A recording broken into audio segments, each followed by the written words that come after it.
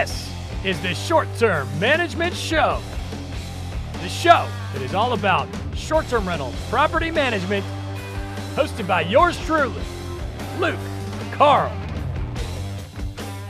Welcome to the very first episode of the Short-Term Management Show. It is great to be here.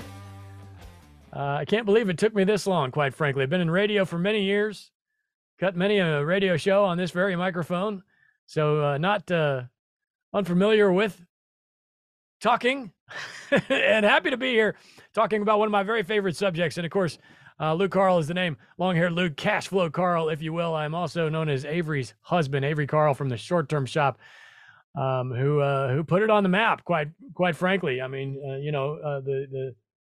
the wrote the book on it, Short-Term Rental, Long-Term Wealth. And we love her very much, and we're very proud of her. And so I wanted to basically come and talk to you today about management. How do we do this? How do we facilitate making cash with one of these things? And even a bigger picture is why are we doing this? We're doing it for freedom, I think, right? Our everybody's why is different, and everybody's at a different place in their career, of course. And but I really think that for me, it was about freedom and not having to worry about the man and being told what to do all day. And the only way to do that really is to hold assets that produce rental income, cash flow.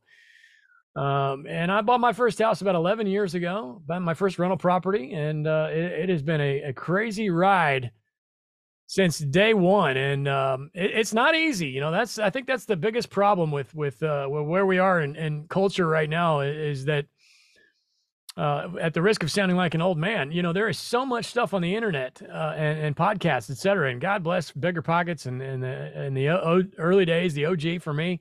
Wouldn't be here without him. Love him to death. But there is so much stuff out there now, and I think it's difficult to figure out who to trust. And analysis paralysis is bigger than it's ever been. And but anyway, for me, it's always been about freedom, and you can do that through real estate. And the thing that these podcasts and websites don't tell you is that if you want to quit your job, if you want to do whatever you want to do, buy a motorhome and travel the country, you got to have a lot of cash. Let's do some quick math. If you want to replace a $100,000 day job, you're going to need $1 million in cash at 10% cash on cash return, which these days 10% is kind of hard to find. Now, don't write that down low. Luke said 10% is hard to find.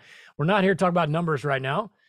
But what I am saying is that you're going to need a lot of cash and a lot of leverage and borrowing power to get out of that day job. So be careful with that. And really what we're talking about here, guys, is get rich slow. Real estate is very get rich slow. But that being said, I did it. You know, I came from a very humble upbringing. I love my family, love them to death. But my folks were kicking and screaming for every penny back in the Midwest, and where I grew up, and very proud of it. You know, I was under my dad's truck, helping him change the brakes when I was 5 or 6 years old in his truck, because you didn't pay somebody to do that kind of stuff. And I'm sure there's a lot of folks, I'm sure that you listening right now understand that probably was you, and it can be done. I started my real estate career, I had something like $16 to my name. And at a certain point, I looked up, I remember exactly where I was in the bathroom of the house I was living in at the time. And I looked up at that mirror. Actually, it wasn't even a mirror, it was a medicine chest with no mirror. And they said, that's it. I am no longer thinking about money.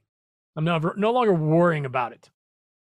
And I remember it was right about that time that I was listening to, I'm an Audible guy. I was listening to Secrets of the Millionaire Mind, T. Harv Eker. There's your book shout out for today. And that book, many, many, many books have changed my life. But that one, at that point in time, I will never forget what an impact that had on me. And it was incredible. So go read that. That's your book of the podcast today, is T. Harv Eker.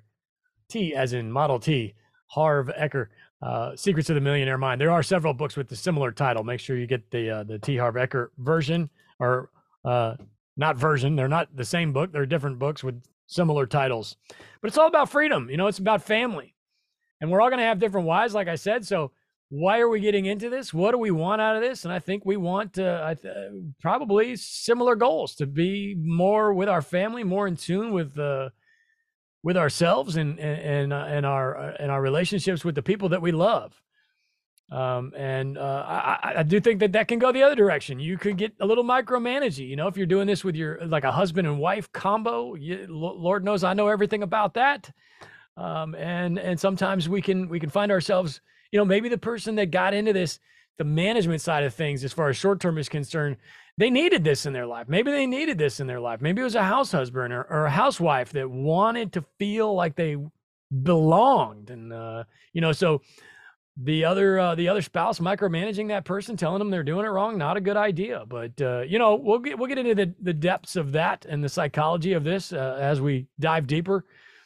But I also want to mention that I'm going to talk about long-term rentals quite a bit. I really got into short-term kind of on accident. As a matter of fact, we were living in outside of Nashville at the time, and we bought a house in Nashville to rent out. And then next thing you know, we couldn't buy a second house in Nashville to rent out because the prices went through the roof. So what did we do? We branched out. We went to a different location. Brandon Turner always taught, how do you go find something 3 hours from your house. So this is exactly what we did. And we went to the Smokies because you could buy a house and rent it out. And it was a different type of renting it out. You were putting it on Vrbo. And at the time, Airbnb was just becoming a thing. Nobody was really on Airbnb at the time, which, by the way, I'm going to brag a little bit. I do own, still to this day, the longest running Airbnb in the Smoky Mountains, which many people consider to be the biggest short-term rental market in, if not the United States, and maybe in the world. So I'm very proud of that, because nobody was using Airbnb back then. Plenty of people have been on Vrbo much longer. It's been around for almost 30 years. I did not invent this. That's another thing I want to mention here, guys. I did not invent Airbnb. I am not Brian Chesky. I did not invent Vrbo. Don't even want to pretend like I did. I am not looking to be the best at Airbnb. I am just looking to provide a better life for myself and for my kids. This is the vehicle in which I have found that has worked for me. It just kind of, I fell into my lap. Really, I didn't go looking for it. It just kind of happened. But I always wanted those long terms, and I still have way more to this day, way more long terms than I do short terms. But for whatever reason, everybody's super interested in the short terms. They're sexier. You can cost seg them. They actually make a little bit of money. You can cash flow on a short term, generally your first year. That is not probably going to be the case when it comes to long-term rental. They're not sexy. You got to scrape together 50 grand to find a house that's going to make maybe $300 a month. And then when the HVAC dies, you're out 2 years profit, and that's why we say, of course, it's get rich slow, man. You got to replace that HVAC when it breaks. And if you're kicking yourself saying, why did I buy this house with the HVAC that broke? Then you're